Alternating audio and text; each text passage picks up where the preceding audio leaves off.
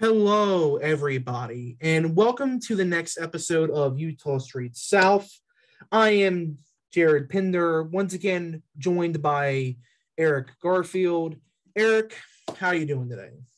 I'm good. I missed you. It's been a while. We haven't had a show for several weeks, so we've got a lot of stuff to talk about and catch up on. I'm very eager to do it. Yeah, we had the All-Star break, we had a draft, we had a lot of things go on in between from our last episode to now. So we got a lot to talk about today, Eric. So I think we're going to start this by actually talking about something that happened before the All-Star break. Eric, the Orioles were in your neck of the woods, so you decided to take a little trip down to the Trop. I did. It was very fun. I went for two games of the Friday, Saturday, Sunday series. I went for Friday night and I went for Saturday afternoon, expecting there to be a lot of Oriole fans at Tropicana Field. There kind of were. We were well represented. The Saturday afternoon game was Wander Franco bobblehead day, so it was actually really crowded for Tropicana Field. And we had a clutch comeback win fueled by an Adley Rutschman home run to right field in a game where I told my friends, I'm sorry he's not starting, but he's a really good pinch hitter and clutch performer already. And he proved me right. So it really was a chance to see even just a really minuscule amount, the Orioles system doing things at the big league level that are helping the team win. Also, Dean Kramer pitched pretty well against the Rays that Saturday afternoon. So really an exciting experience. I got to see a lot of Oriole fans be happy, a lot of high fives on the road. So I really danced out of the stadium. I'm not a dancer. I danced out of the stadium all the way to my car in the rain in front of my friends on Saturday afternoon. So thanks for asking. It really was. It was awesome. It was better than I even could have expected. Yeah, sounds really good. I Obviously, wish you were. yeah. Obviously, I wished it was in a little bit of a better ballpark. Obviously, we don't have to get into my thoughts on the Trop, but it is just kind of fun to be a road team to go on a road to root for your team on the road. Some people don't exactly like doing it because it's a new environment. For me personally, I kind of like doing it. I did it. I went to the Trop with my family. My family does vacation in Florida a decent amount, in Sarasota. So we did. I actually managed to go to a game at the Trop back in 2017. Didn't like the ballpark that much, but I did like seeing the Orioles. So it was a fun experience for me as well. It sounds like you had a lot of good time. Obviously, you got to see a very good baseball game, which is just like the icing on the cake. Sometimes when you get to go to a baseball game, sometimes you do sometimes you do get a really good game, but sometimes you can get a stinker. Happy for you that you did get a really good baseball game. The one they lost on Friday wasn't even a stinker. You know, they were in a 10-game winning streak. A lot of their losses were of the one-run variety. So Tampa Bay has a good measuring stick to see how the system is doing and how they're doing at the major league level. So I like the comparison and I like the competition. They're certainly a lot easier to beat for the Orioles than the rookie league Rays are.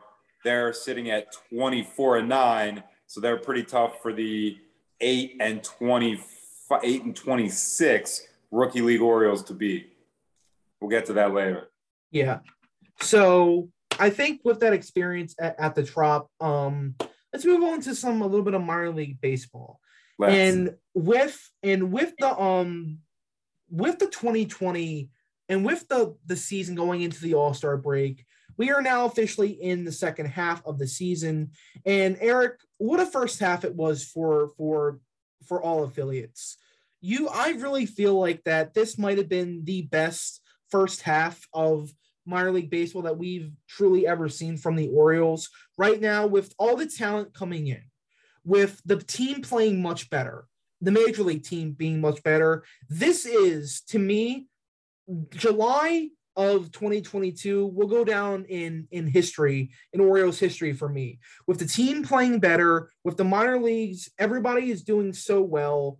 Like, it's hard to find somebody who's really struggling. And Eric, in your opinion, is this going to be the best season for minor league baseball in Orioles history?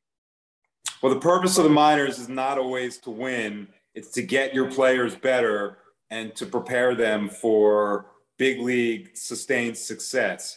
So by that measurement, absolutely and overwhelmingly, yes.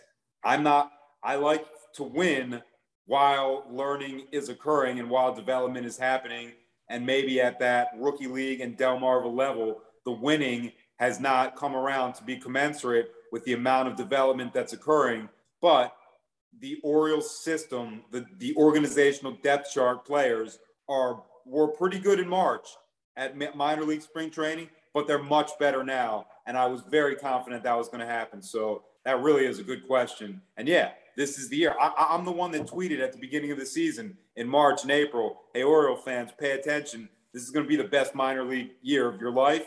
And I was right then, and I'm even more right now. And hey, we still have a couple months left in the season. Some guys that are getting good might end up getting even a little bit better and might end up being able to show it at the big league level. Yeah. Great question. Well, speaking of prospects getting better, Eric, we have a situation here with one of the prospects for the Orioles, and we got to talk about it. Somebody's been red hot, Eric. We have a certain shortstop who's been insanely red hot right now, who is making a decision. He's making a little bit of he's making the Orioles brass make a little bit of decision on him, and he's been one of the guys that kind of was a faller in the first half. Well, I think he's a top 5 prospect. Maybe some would say the best prospect. So number 1, and I don't want to sound like a broken record, but I also said that was going to happen probably as early as like 2019 or early 2020. So I'm not surprised that Gunnar is where he is. And I'm not surprised the system has so many guys in that top 100 tier. And from now until this point next year, there's going to be a few more. So the system's in a great place. And I'm glad we are able to observe it and take notes of all the many successes. But right now, it looks like Gunnar truly is the prospect story of 2022. Yeah, we don't need to talk about Gunnar Henderson anymore. He's awesome. You know why he's awesome. But I think with that, I think it's also interesting to see the guys who maybe in the first half didn't have the best years, but are right now, like you mentioned, the improvement at the minor league level every single day. There's if you do a little bit of improvement, that could be considered a W. But I think that if there's one guy that's really impressed me with how much he's improved, it would really be from a month to month perspective. It would be Joey Ortiz, the shortstop for the Bowie Bay Sox. Obviously, we know about the defensive profile, but he just wasn't hitting all that well. So like it made it really tough to see like maybe how he really fit into a long-term plan with the Orioles. But now that he's hitting really well, like not only am I just happy because now we get to have a bit more clear idea about like where he might fit, but now I'm just happy for the person because he's figured out a way to get out of the slump, which is something you just always want to see. Yep, sign of being able to beat adversity. You're right, and it's ironic because in our last show, he's the one player that I noticed was really underachieving and it let me down relative to my expectations. His batting average by month for the season: April 188, May 227, June 200, July, after I called him out, 360 with a 920 OPS. So he's getting extra base hits, he's driving in runs, and he's getting on base in July. And you said it. He's showing that he can not let a streak overwhelm him and ruin his season. he's at least going to have one good month in this year, and it's July. Hopefully he can keep the ball rolling, not a baseball pun, because he does seem like a good person and a well-rounded contributor, offense and defense. So good point, Jared. And I guess, like, you know, I'm not going to be like, well, I call guys out and they turn it around or anything like that. But it's just interesting to me that I noticed how poorly he was doing. And now everybody should notice how positively he's doing. Yeah. We can be happy for his turnaround. Totally. No, we're not here to attack people. If the dude plays really well, you know what? Good for him. You know what? He made us look like idiots. Congrats. You know, that's I think I said on one of the first episodes, like, you know, like, make me look like an idiot. If I call you out and I say something, you know, it's like, make me look like an idiot. All right, we can handle that. Right. Yeah. So obviously good for Joey improving. But speaking of shortstops, Eric, the main thing for me that I was focused on during the All-Star break was not the All-Star game or the Futures game. Eric, it was the 2022 MLB draft. That I spent a lot of time scouting. I was worried on draft night. I was sweating buckets. I didn't know what was going to happen. I'll give the Orioles credit. They know how to make me sweat, unlike any other professional franchise in the league. No other professional franchise makes me sweat the way the Orioles do. I wish we had an applause soundtrack. I would play it for them right now. Like, good job, Orioles. Yes. You made Jared sweat. Like, but it was last minute. They said all the reports were coming in, said it was going to be a last minute decision. We didn't know what was going to happen. The mock drafts, even up to the hour, had said we had no idea what was going to happen. It turned out the Orioles went with their best player on the board, did something that I said that on draft day. I woke up and I said, I don't care what happens tonight. I don't care who it is.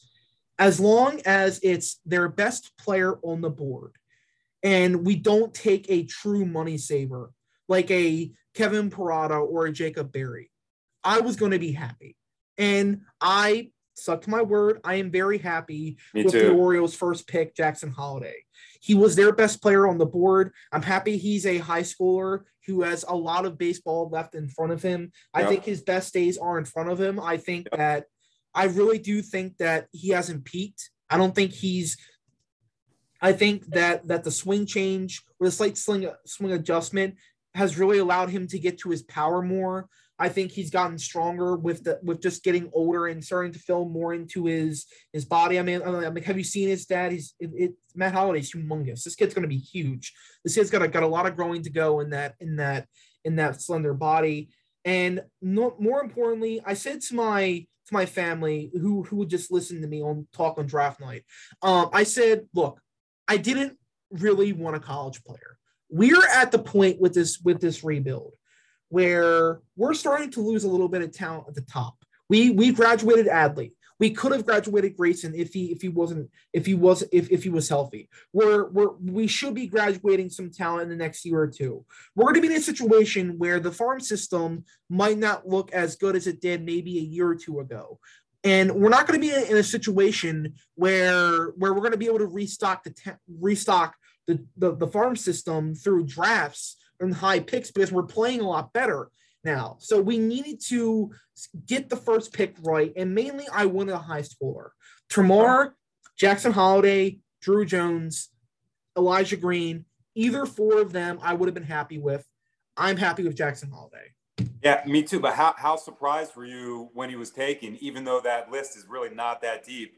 I mean, I was truly shocked when that was the name that I heard come out of the commissioner's mouth, but not shocked with dismay at all. Really kind of shocked with pleasure. Like, oh, that's the direction it's going to go.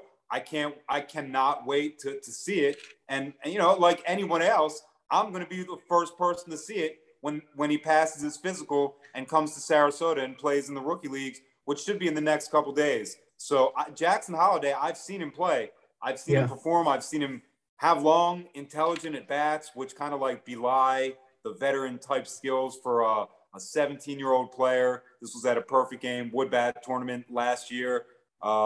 He was on Scorpions Giants Giants scout team. So a lot of positives. You and I are really very much aligned in this. We would have only been upset if it was Jacob Berry. Almost anyone else, we would have found a way to justify the pick or support them. If it was Jacob Berry, you'd be mad and upset. And if it was Jacob Berry, I'd be both mad and upset also. So really, we both got a big win. But I think it's going to be more than just like the lowest case scenario. Jackson Holliday is already slotting in at very high prospect rank. So he's a good baseball player. He's a talented baseball player. Also, in physical build, he's more like the mom. There's a younger brother, Ethan Holliday, and he's taller than Jackson. So he's probably going to end up being built more like Matt. Big butt, big shoulders, big back, big head. So we'll see how Jackson grows. He might be a little bit like not oversized like Matt. But again, my phone will be ready to take video and take pictures as soon as they report to Sarasota. Yeah. In terms of just comparing Jackson to Matt, I don't think the comparison is really going to be there. I think Matt Holliday was a little bit of a different player. I think Jackson Holliday was. Holliday came up with the Colorado Rockies as a huge power hitter, as a guy that could just hit 40, 50, 30 home runs a year. I don't think Holliday Jackson's ever going to be that kind of player. I think he's going to be much more of a contact hitter than his dad was. I don't think he'll ever really reach the power heights. Scouting reports really call him more of a gap-to-gap hitter, which I think some fans will take as a negative. I don't think as a negative. I think it's more of a compliment than anything. I don't think he's selling out for his power. I think there were some prospects in this draft that were starting to really sell out for their power because maybe they didn't really have enough of it. Holliday hits the ball very hard, Eric. He doesn't have to sell out for the power. I think that, we'll see if he sticks at shortstop. Obviously, the Orioles have a loaded to the brink with shortstop prospects. Any which one of them, 5 years ago, any which one of them would have been the Orioles' future shortstop. Now, it's a little bit more tricky to figure out exactly where all these guys fit into, and maybe we shouldn't even be doing this in general. But at the end of the day, the Orioles took the best player on the board for them. I cannot complain. I said to myself on that draft night, I said, I'm not going to complain if it's one of these high school kids. I can't. Like, they were all in a cluster. Did I have Drew Jones slightly higher? Yes. But I still had Holliday as that firm number 2 guy. And there was a shot, and there was a little bit of a case I could see, Holliday is seriously slept on. I thought Holliday was slept on by the media. I think people weren't giving his respect, weren't talking about the swing change, weren't talking about how good of a hitter the dude was, how athletic he was. I think he was a seriously underrated prospect. And I think that, I think it's an excellent pick. Holliday I think Holliday's going to be a great player for the Orioles. The comp that I liked the most was, I forgot who it was. I think it was someone who had known him and his family for a long time that was like, this guy started being good at baseball and the baseball movements when he was 3 years old, like Tiger Woods being good at golf with the golf movements. That's, you said he was slept on. That's a storyline that if anyone caught on to that would make for a great series of stories. Like, maybe this guy really is a true baseball prodigy. If yes, then, again, like I said, it's going to work out for Oriole fans. Overall, the draft was really the positive talent acquisition event that we always thought it was going to be. We didn't get the names right when we were speculating. But overall, Dylan Beavers, Judd Fabian, the 7-foot pitcher named Beck. It's a pretty solid and diverse draft class. So I can't wait to see what happens when they get with the sport's best player development system and some skills begin to be built. Next year, March, February, Twin Lakes, minor league spring training. every Orioles fan should be there. I know I'll probably be the only one and a few parents, but it's going to be super exciting with the names that we just drafted. Yes, and again, I say it every episode, but I'm telling you what, if you want to know more about these prospects, if you are a person who didn't feel like that the national media or anybody else you followed on Twitter or whoever you listen to didn't give these guys enough praise, or if there was a guy you really liked who you couldn't find a lot about, you need to follow Eric's Twitter at Eric_Birdland. He's going to be out there with these prospects. Like he mentioned, he's going to be one of the first people we're going to see these guys in uniform playing, and you need to start following him. If you feel like that injustice has been done on you, the fact that, or whoever you listen to, whoever like you didn't give you enough information on a certain prospect you liked that the Orioles drafted, follow Eric Birdland on Twitter. And there's a really good shot that he's going to show you something that's really going to either sway you in a way that you either like the prospect that you didn't like, or he's just going to affirm your opinion. I appreciate that. And with that being said, I'm going to give a very unique perspective on a prospect that doesn't make me feel good to say. And most Oriole fans, what they think about this player is incorrect. And this is part of watching baseball really closely that I have to say, Jared, I really don't like. But what do you think about, like, the Orioles shortstop prospect, Michael Hernandez? Or what have you read or what have you heard about him? Michael Hernandez. I have read that he's a very tall, lanky shortstop that can really get under the ball really well. He hits the ball insanely hard. Said that scouts, I think, said that there was a shot that he could have stuck at shortstop, but most likely would move to third base.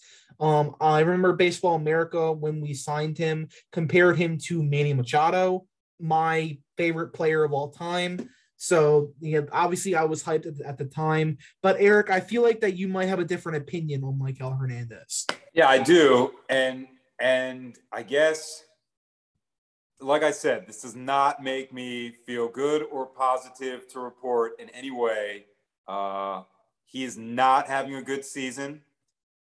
He is, in some instances, costing his team the potential to have a big inning or end a big inning for the other team, which at the rookie league level is, I'm not going to say unacceptable, but you need to learn from it so it doesn't get repeated. And sometimes it's getting repeated. His counting stats are very, very poor. He's not impacting the ball hard. He's not touching it. And worse than all of these things, he's demonstrating apathy. Like he doesn't care that these things are happening. I only know this and I only notice it because I go to these games where no one else attends. So his average is bad. It's in the 100s. His coaches are still putting him in the lineup first and second. He's just not getting it done at the plate. So don't be surprised if he has to restart the FCL next year and not advance. And other people like Fred Ben-Cosme or people that were just drafted last week might pass him rather quickly. I guess my message is don't be surprised that Michael is underachieving. When it comes to playing the field, he's not bad. He can transition and he has a good transfer, but he doesn't show good range to either side. He is kind of tall, not super tall, maybe 6'2.5", 6'3".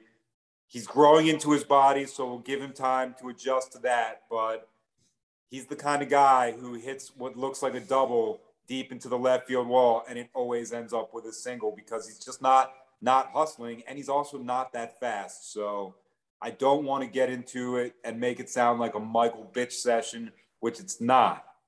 His development is not going as well as the team expected, which is kind of a surprise because almost everybody else's is.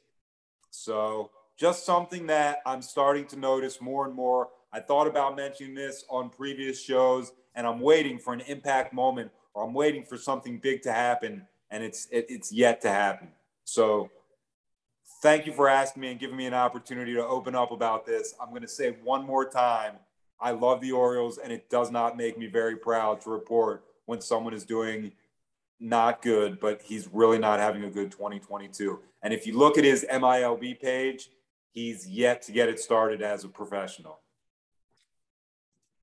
Yeah, it's tough because obviously I think this kid does have a lot of potential, but I think we are new to the international draft, but sometimes this is why international prospects can be a little bit risky.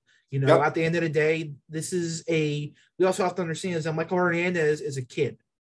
He's 18, 17 years old. He's 18 years old. And this is why I think international prospects are very risky. You're not getting a Jason Dominguez every single time. You're not getting a Wander Franco or Vladimir Guerrero Jr. every single time. Sometimes you have to trust your development system and trust that you can teach these prospects, how to play, baseball at a professional level, how to get their swings a little bit better. And I think it has worked out for a lot of prospects. And I don't think that focusing on Hernandez's struggles, and without talking about the good, I think is not. It's hard for me. It really is. I don't like doing it that way. I don't. But I feel bad if our audience and our listeners and Oriole fans did not know what I know. So you're right. Yeah. And it makes it feel any better. The guy that was signed for just about the same amount of money as him in his same draft class, Samuel Basallo. Hey. Own it. Hey.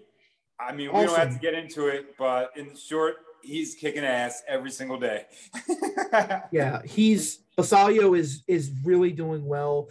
Cosme is doing very well. There's a lot of other names down there who's doing very well, including Eric. I'm going to let you talk about another guy who's underrated, Jalen Guerrero. He has really adjusted a lot faster. I think a lot of fans would have really expected. Yeah, including me. He's a little bit older than most of the population in the rookie league. He's already 22, I believe. Yeah, he's already 22. But he had his best outing yesterday, Saturday. 5 innings against the Pirates, who are kind of hot, and he had 5 strikeouts. And he's been improving. I guess there's not a lot of dependable pitching. Davey Cruz moved up. We talked about it. Miguel Padilla moved up. We talked about it. They're doing great. They're piggybacking and getting a lot of strikeouts per 9. So really, there's not a lot of dependable pitching here right now, which makes me think that a lot of the pitchers recently drafted are going to start getting their innings mixed in really soon. But for what's left, righty Harleen Guerrero is doing okay for right now. And don't be shocked if he moves to Delmarva before the end of this season. He's, like I said, he's already 22 years old. So I like to share some names that are doing well and aren't extremely popular. Righty Harleen Guerrero is doing his thing right now in Sarasota. Yeah, really, really cool story of another underrated guy, Damn right. Kind of just adjusting, and it shows that development is not always linear, Eric. It's not a straight line.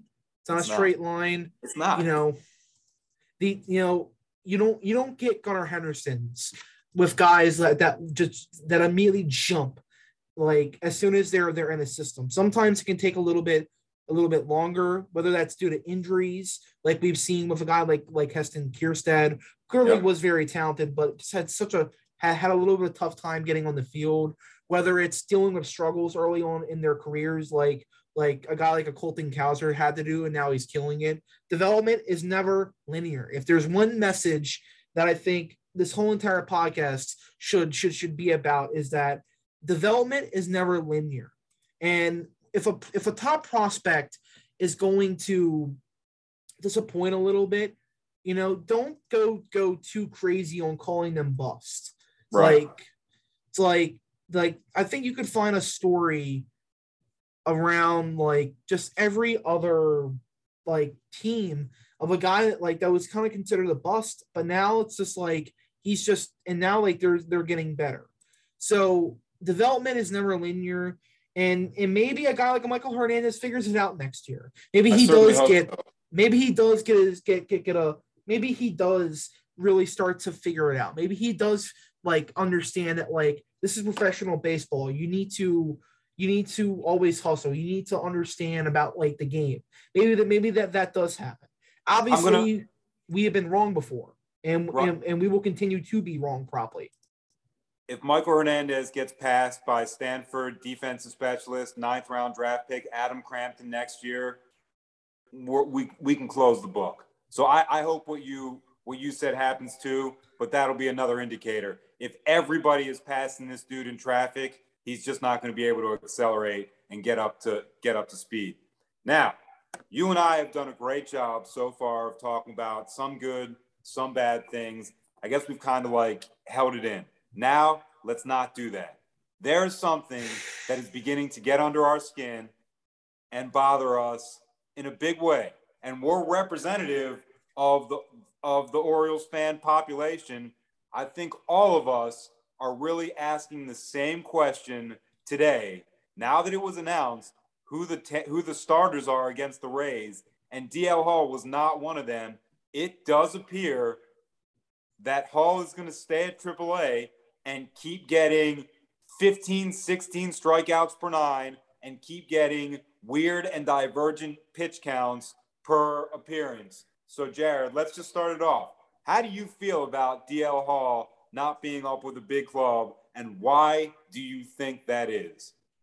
The floor is yours. Right now, I'm watching Jared has his hand in his face, and he's not ready to answer. He hasn't taken. I'm ready to answer. Ahead. I'm just trying to get my thoughts. Okay, here's the thing. When I heard that D.L. Hall had gotten taken out of his first inning in that game the other day, I was absolutely heartbroken. For the 15 minutes that we didn't know what was happening, I thought the worst. I thought that he'd blown his elbow. I thought that the Orioles had potentially wasted this kid's time by not bringing him up, and now he had hurt his elbow. And maybe that was just me overreacting to a situation. Maybe it's a little bit of PTSD of what happened with Grayson earlier this year, because I was totally reasonable. I have not recovered from the Grayson Rodriguez situation. It will be a situation that will always haunt me in the back of my head. That every time I see a starter go out of a game early, I'm going to just be worried about it. But my heart sank knowing the possibility that D.L. Hall could be gone for a long period of time, and the Orioles, and he hadn't even made the Orioles. Not because of anything that he had done, not because he was struggling, not because he was pitching bad, but because the Orioles didn't give him a fair shot.